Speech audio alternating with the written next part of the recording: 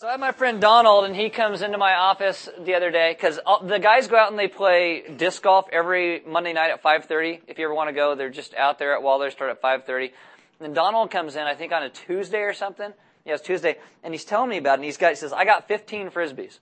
And I'm all, really? And apparently one goes straight, it curves right at the end, one goes straight, curves left. It's like all of these different Frisbees, he's got to do all these different things. Apparently, if you're into Frisbee golf, you might know this kind of stuff. Well, James, the guy that does our youth, shows up out there, and he's got one Frisbee. And he beats all of them. So, if you want to go to the tournament, you don't have to buy a whole bunch of Frisbees, just show up with your one Frisbee. I will not bring my dog, because my dog would probably chase them all down and chew them all up, so...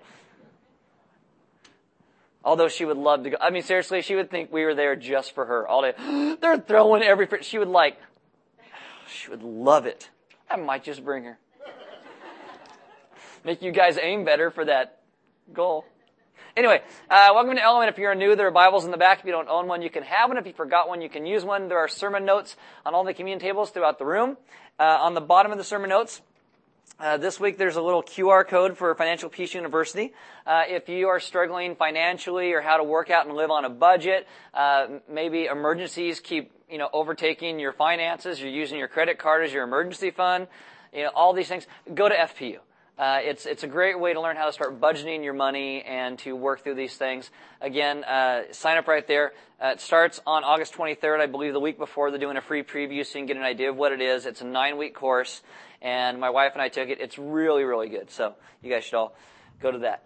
I also have one more thing before we start, and that is if you know somebody who has like a plot of land that's like really long. I can be like 10 feet wide, but it's got to be a good half mile to a mile long. Something like this long piece of land.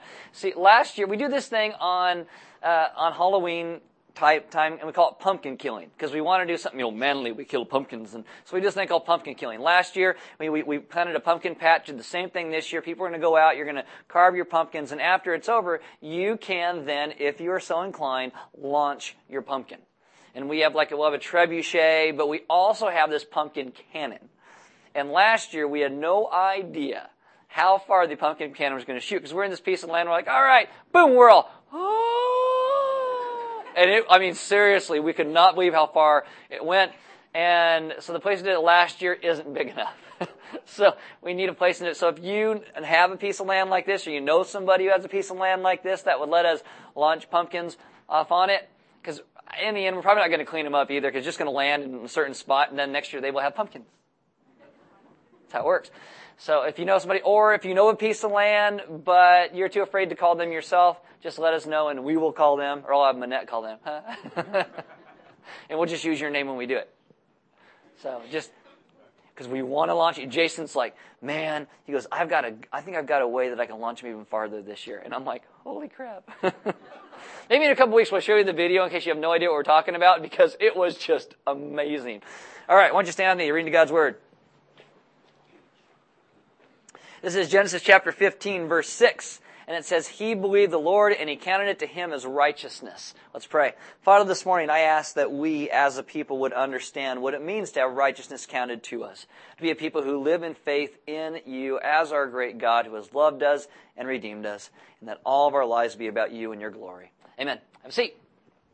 All right, so we are going through the book of Genesis. This is actually week 26. We're a half a year in. We've only got a year left. Way to go, us.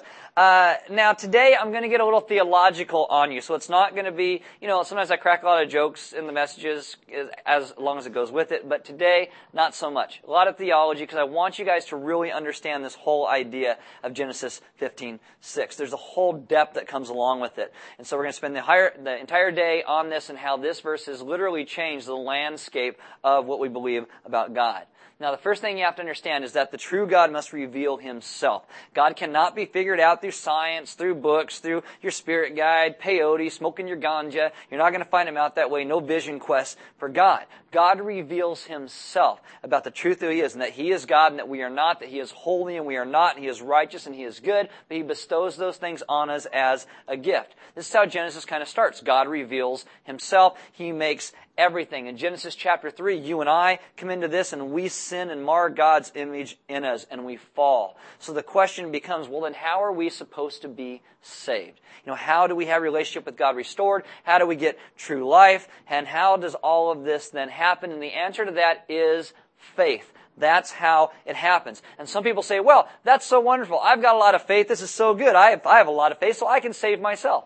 No, that's not how faith actually works. Ephesians 2:8-9 says, "For by grace you have been saved through faith, and this not your own doing. It is the gift of God, not a result of works, that no one may boast." Say, what? Even my faith is a gift? So how do I earn God's favor? How do I earn my salvation? It is not possible. You didn't do it. It's a gift of God. That is the essence of Genesis chapter 15, verse 6. And he believed the Lord, and he counted it to him as righteousness. This verse goes and actually infects the rest of Scripture. You get to a little prophetic book called Habakkuk, and in Habakkuk chapter 2, verse 4, it says, "The righteous shall live by his faith." In the book of Habakkuk, this harkens all the way back to Genesis chapter 15. Habakkuk starts with him whining about God, what's going on? God says, "Habakkuk, shut up and trust me." And he says, "I don't know if I want to trust you very much." And at the end of the book, finally, Habakkuk just says, "Okay, God, I'm going to shut up and I'm going to trust you." This is a lot like you and I in this. Habakkuk is like, "God, I know you got a plan. Why don't you tell me the plan? And I just want to know." I'll tell you, you don't want to know the plan. We just all think, "God, just tell me the plan." If you knew God's plan, you'd be like, "I don't like that plan." God's like, "I know you don't like it. That's why I'm not going to tell you, because I'm going to work you around to get you where I need you to go." And this is the idea in this. And so Habakkuk tells God, "God, the world's a terrible place. People are mean. What are you going to do about it?" And God says, "I'm going to take out everybody." And Habakkuk says, "I don't like that plan. I want plan B. I don't like plan A. Let's go with a different one." And so God says, "Just trust me, Habakkuk. I know what I'm doing." This is like us in theology a lot, where we're like, "God, how do you save people? I want to know who you are." And God shows us in Scripture who He is, how He saves people, and God is always inconceivably good, but we don't understand it. And so sometimes we mistake His goodness for something else. Or when we talk about election, we mistake His goodness for something else. It is because God is inconceivably good. So when I talk about salvation, it's always about how it rests in the hands of God, His calling, His seeking His children. And a lot of people have a problem with that. I think it comes down to an idea that we don't really trust God to be as good as He claims to be.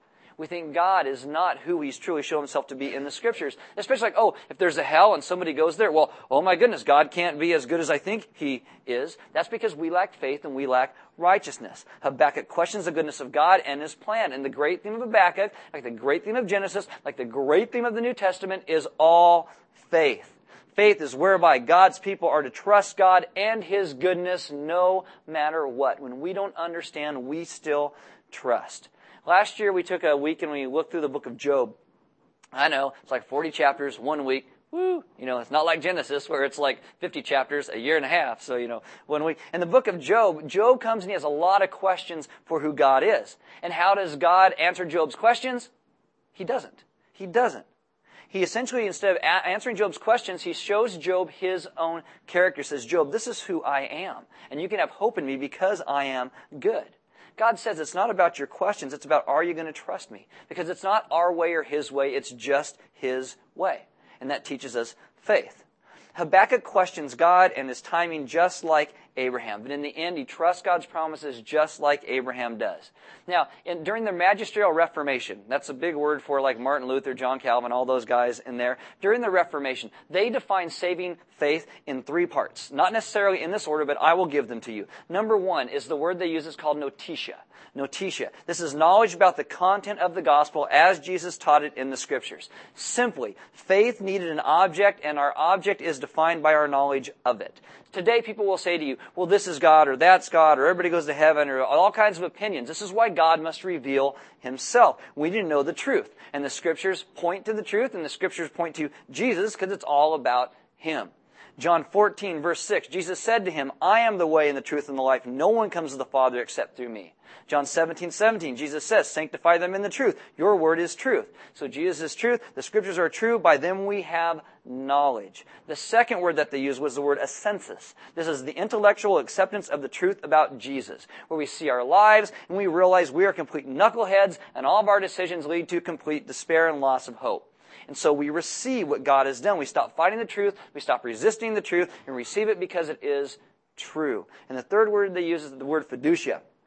And this is personal reliance on Jesus and the truth of His gospel. We trust in Jesus as he has revealed himself. These three things go together, and they infect how we live our lives, our sexuality, our diet, our budget, our friendships, our mouth, because if faith doesn't become practical, it is useless. It is meant to be lived out in our lives in a practical way. This is why information alone doesn't save anybody. Jesus tells you this in Mark chapter 5, also in Luke chapter 4. In James 2:19, it says, even the demons believe. The demons know who Jesus is better than we do, and yet they're lost because they didn't follow. Their knowledge didn't lead to anything.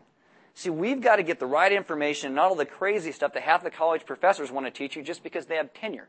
See, in our world today, every 2 years our information doubles. And it's usually contradictory when it comes to things that are spiritual. That's why when we hear the real truth, we embrace it, because our natural reaction is to shut out the true God and go with what feels good rather than what is actually true.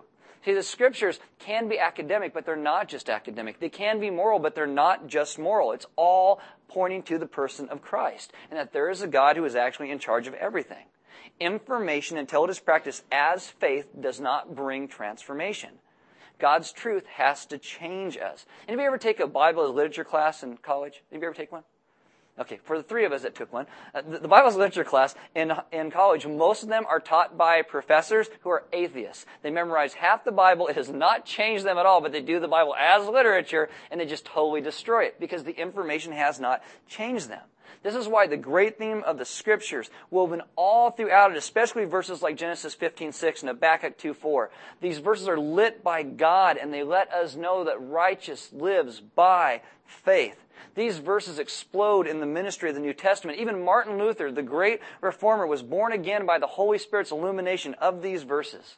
Habakkuk 2:4, God is speaking, and when you pick up the Scriptures, God is speaking to us. It says, behold, his soul is puffed up, it is not upright within him, but the righteous shall live by his faith. It's a clear reference to Genesis 15:6, and it sets up two kinds of people who live throughout human history. If you want to boil people down to two types, these are the two types. Number one, the first is people who trust in themselves and the ability to save and rule over themselves. We call this pride. Some people think they are smarter than everybody else. Some people think they are smarter than they actually are. You probably know some people like that. Maybe a married one. I don't know. I think my wife feels like that about me other times. I think I'm smarter than I actually am. Some people think they're more enlightened than everybody else, more wise than everybody else. God has hard words for people like that. God says, I'm smarter than you, and you should trust me. I mean, it is bizarre to me that in our world today, when someone claims to be an atheist, we automatically think that they're unbiased and they're just seeking out the truth. I don't think so. An atheist has a tremendous amount of faith in things they cannot prove. No life after death, the absence of God. You got a lot of trust in the 3 pounds of meat between your ears. Because I will tell you, the 3 pounds of meat between my ears convinces me I need to cry at Lilo and Stitch every time I watch it. Because this is me to laugh that Will Ferrell is actually funny. And I don't think he is that funny. But for some reason, I laugh at him all the time. Not that you should. I'm just saying.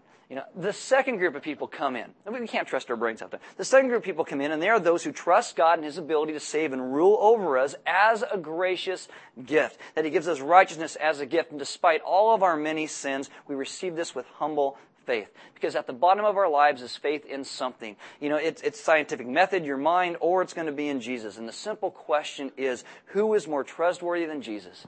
Jesus, God comes to earth, lives in human flesh, dies, rises, never sins, and God says the righteous will live by faith because they trust me. And the self-righteous only trust themselves. In Habakkuk, God says, you know what, Habakkuk, you can trust me or you can trust me. Everything else is in the details. When he talks to Abraham, you can trust me or you can trust me. Everything else is just going to be in the details. 600 years after the book of Habakkuk, a guy named Saul is affected by the words of Genesis 15:6 into Habakkuk. And these are some of the most quoted verses he uses when he talks to people in his New Testament writings.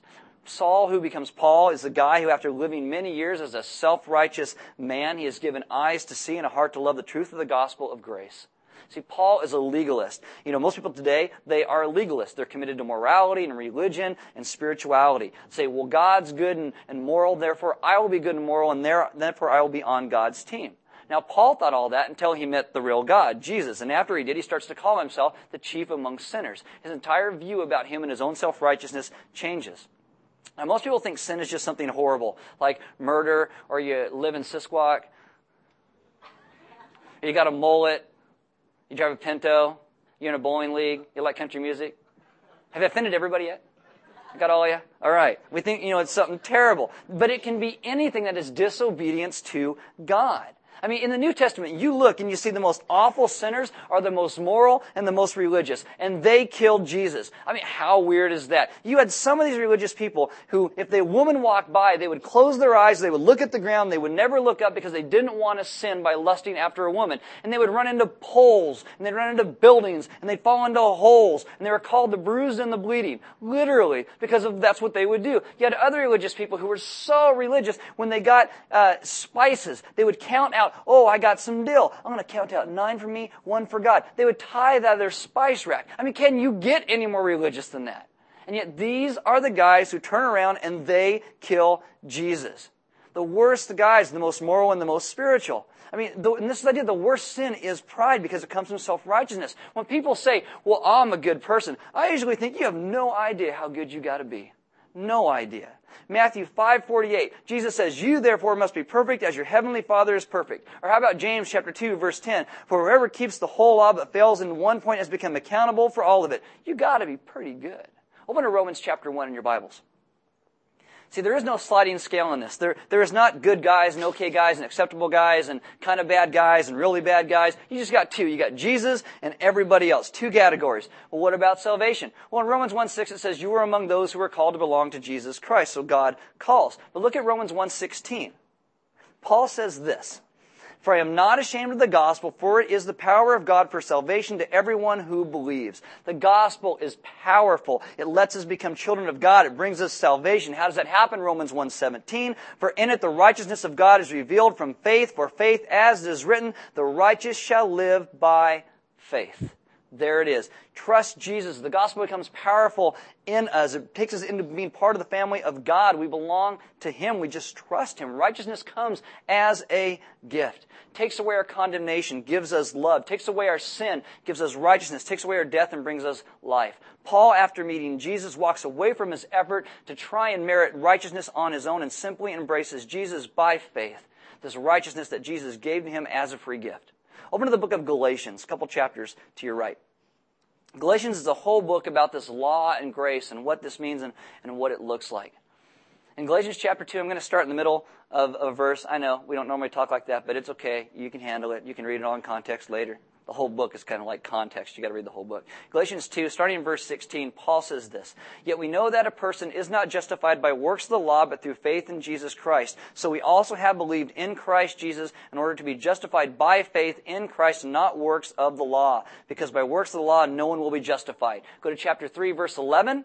Paul bringing this all together. He says, now it is evident that no one is justified before God by the law, for the righteous shall live by faith. There it is again.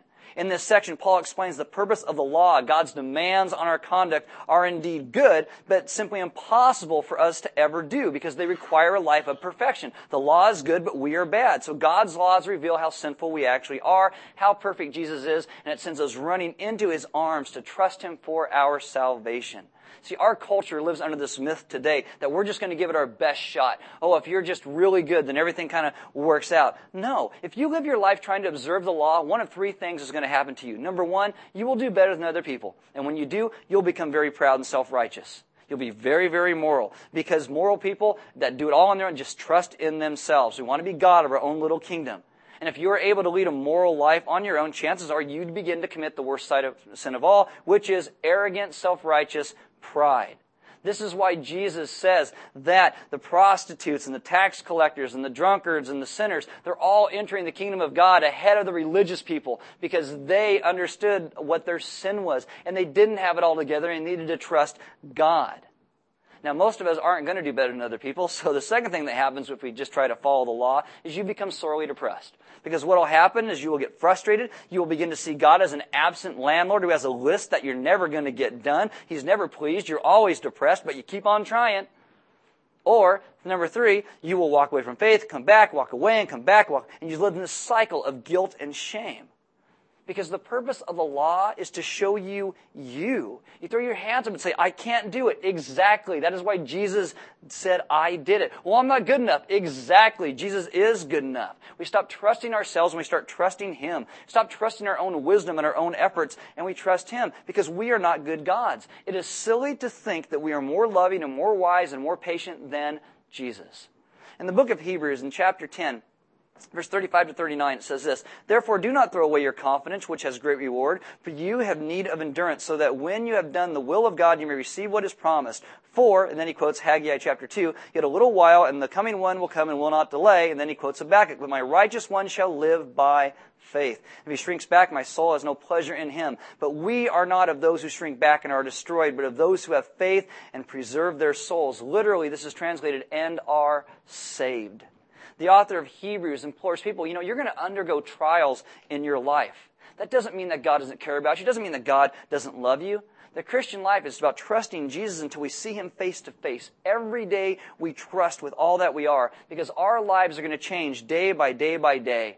And we bend our knee every day to Him. Hard times and good times, whether it's your job, your health, your kids, you're single, you're married, whatever it is, we do not shrink back. We trust and follow until we see Him face to face. Our lives are like 10 minutes into the movie.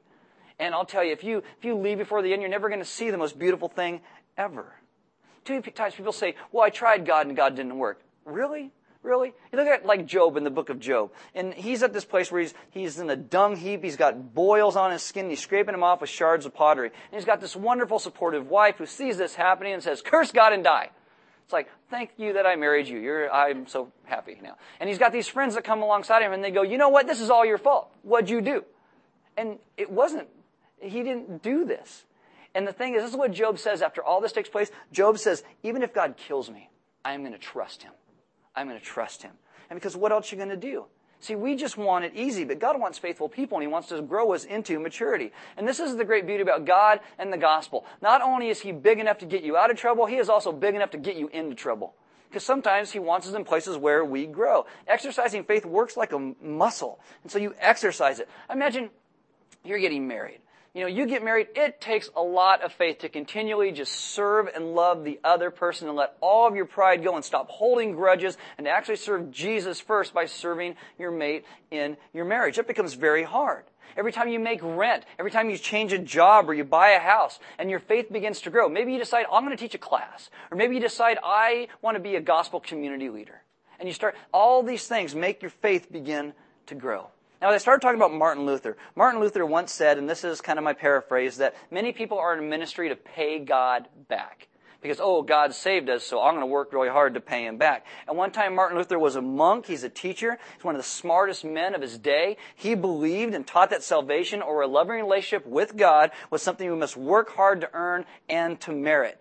He had a lawyer's mind, so he's always looking for ways to defend himself against his own humanity. And he realized that God has an airtight case against every single one of us. I mean, the real truth, if you looked at it objectively, is that humanity's case shows that we are evil. So subsequently, Luther spent much of his life, he agonizes over his thoughts and his actions and his words and his deeds, all while continually aware that he is imperfect. He begins to deny himself a bunch of earthly pleasures to seek to pay God back through suffering. He lives in a little cell. He ate sparsely. He vowed never to get married, so far that he became a priest or a monk. So no wife, no kids, no sex. He's like, sin requires punishment, so then therefore I will punish myself. He sleeps on the floor. He ate terrible food. He had intestinal problems the rest of his life because of it. Some monks even did self-flagellation where they would whip themselves. Because, this is terrible, I'm going to whip myself because I'm going to punish myself. And I think this is really interesting today, too, because we have a lot of teenagers today who cut themselves. And I think there's this thing where we realize, sin requires a sacrifice of some sort, and people cut themselves. This is why Jesus is the answer to all of this. Because Jesus did pay for all of that. That's why we leave things in His hands. Now, Luther's a Catholic. As a monk, before you started to work, you would confess your sins to a priest, be absolved, then you would go to work. But Luther's mind worked so much overtime, he spent so much time in the confessional confessing his sins that other monks thought he was just lazy because he'd never go out to work. He'd spend all day in there. He'd confess his thoughts and he'd confess his deeds and then his motive for the deeds and the motive for confessing, then a motive for the motive for confessing, and just kept going over it, and he'd spend all day in this little confessional. But he wasn't trying to get out of work. His legal mind is just being consistent with this faulty theology, being painfully aware that an imperfect person will forever be unfit to be in the presence of a holy God, because we will not do everything in the right way and the right time for the right reasons. So he starts to study the Scriptures. And he goes to Genesis 15:6, leads him to the book of Psalms, leads him to Romans 1:17, which then leads him to Habakkuk. And these verses that we are looking at this morning, and the same Spirit that brought about the writing of Scripture illuminates Luther's understanding. And this is what he says after he understands this. He says, "There I began to understand that the righteousness of God is that by which the righteous lives by a gift of God, namely by faith. And this is the meaning. The righteousness of God is revealed by the gospel, namely the passive righteousness with which the merciful God justifies us by faith. As it is written, he through whose faith is righteous shall live. Here I felt altogether born again and had entered paradise itself through open gates. Here a totally of the face of the entire Scripture showed itself to me."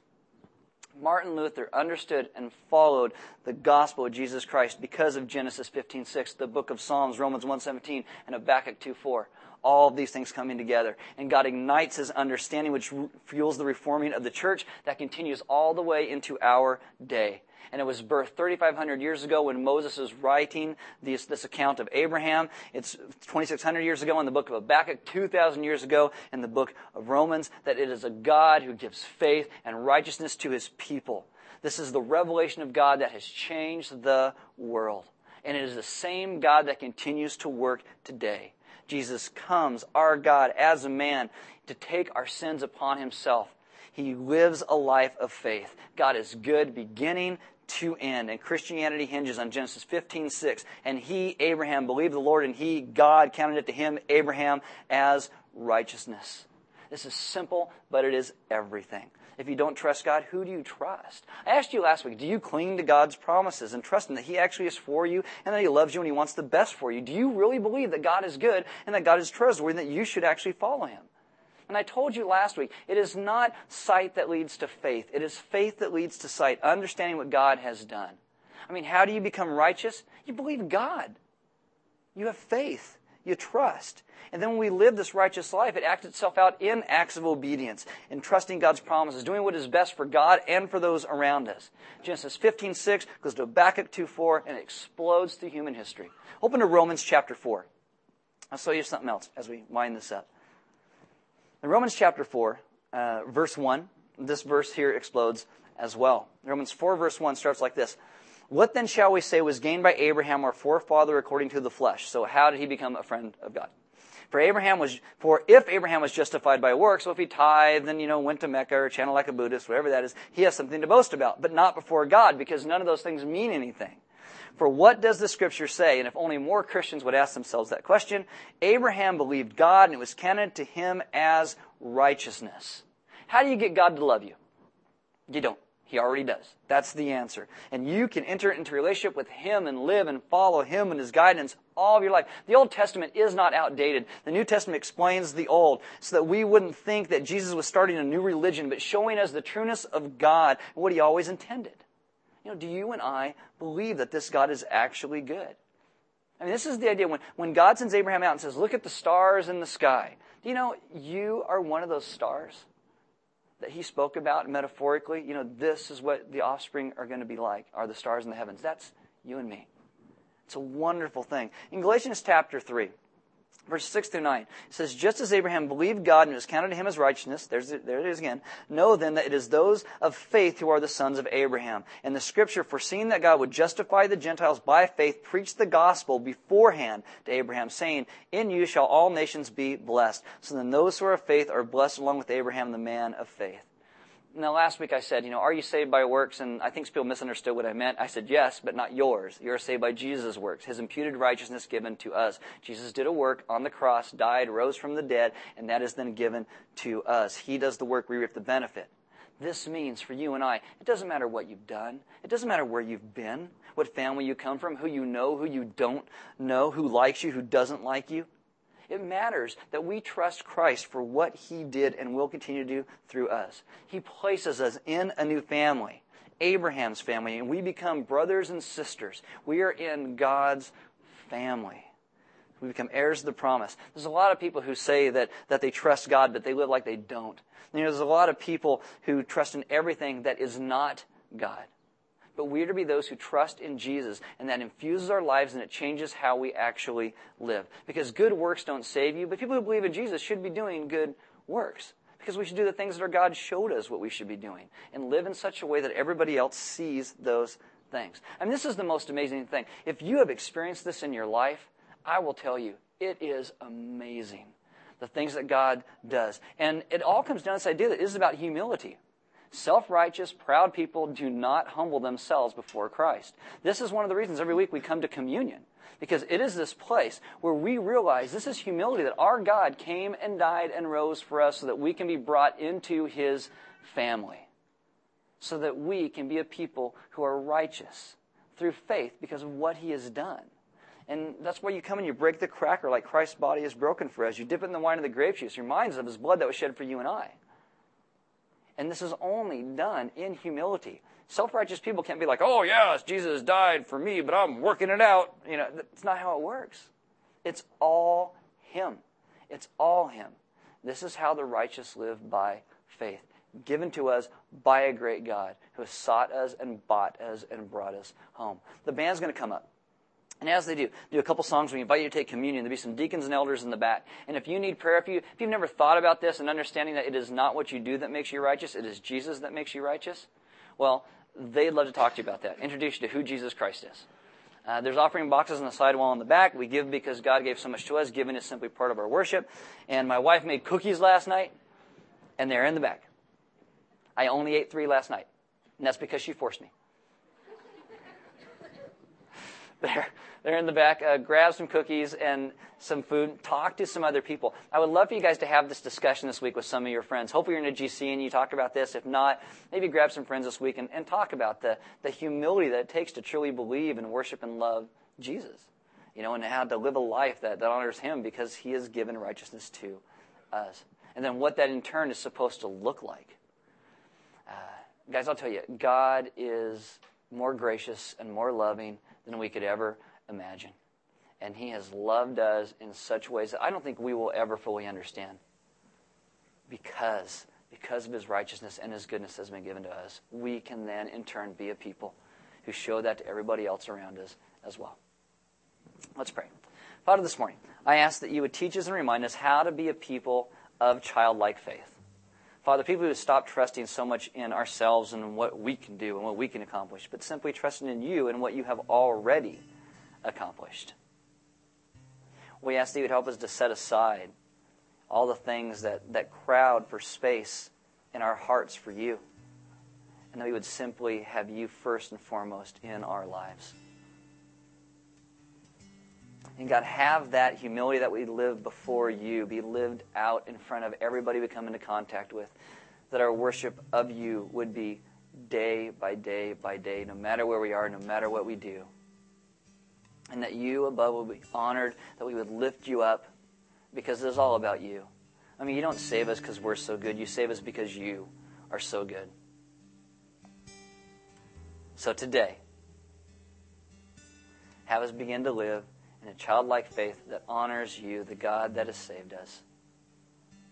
Then have us begin to honor Your image in those around us as well, loving those around us as You have loved us, so that we can always lift up You and Your graciousness. We ask these things in Your Son's name. Amen.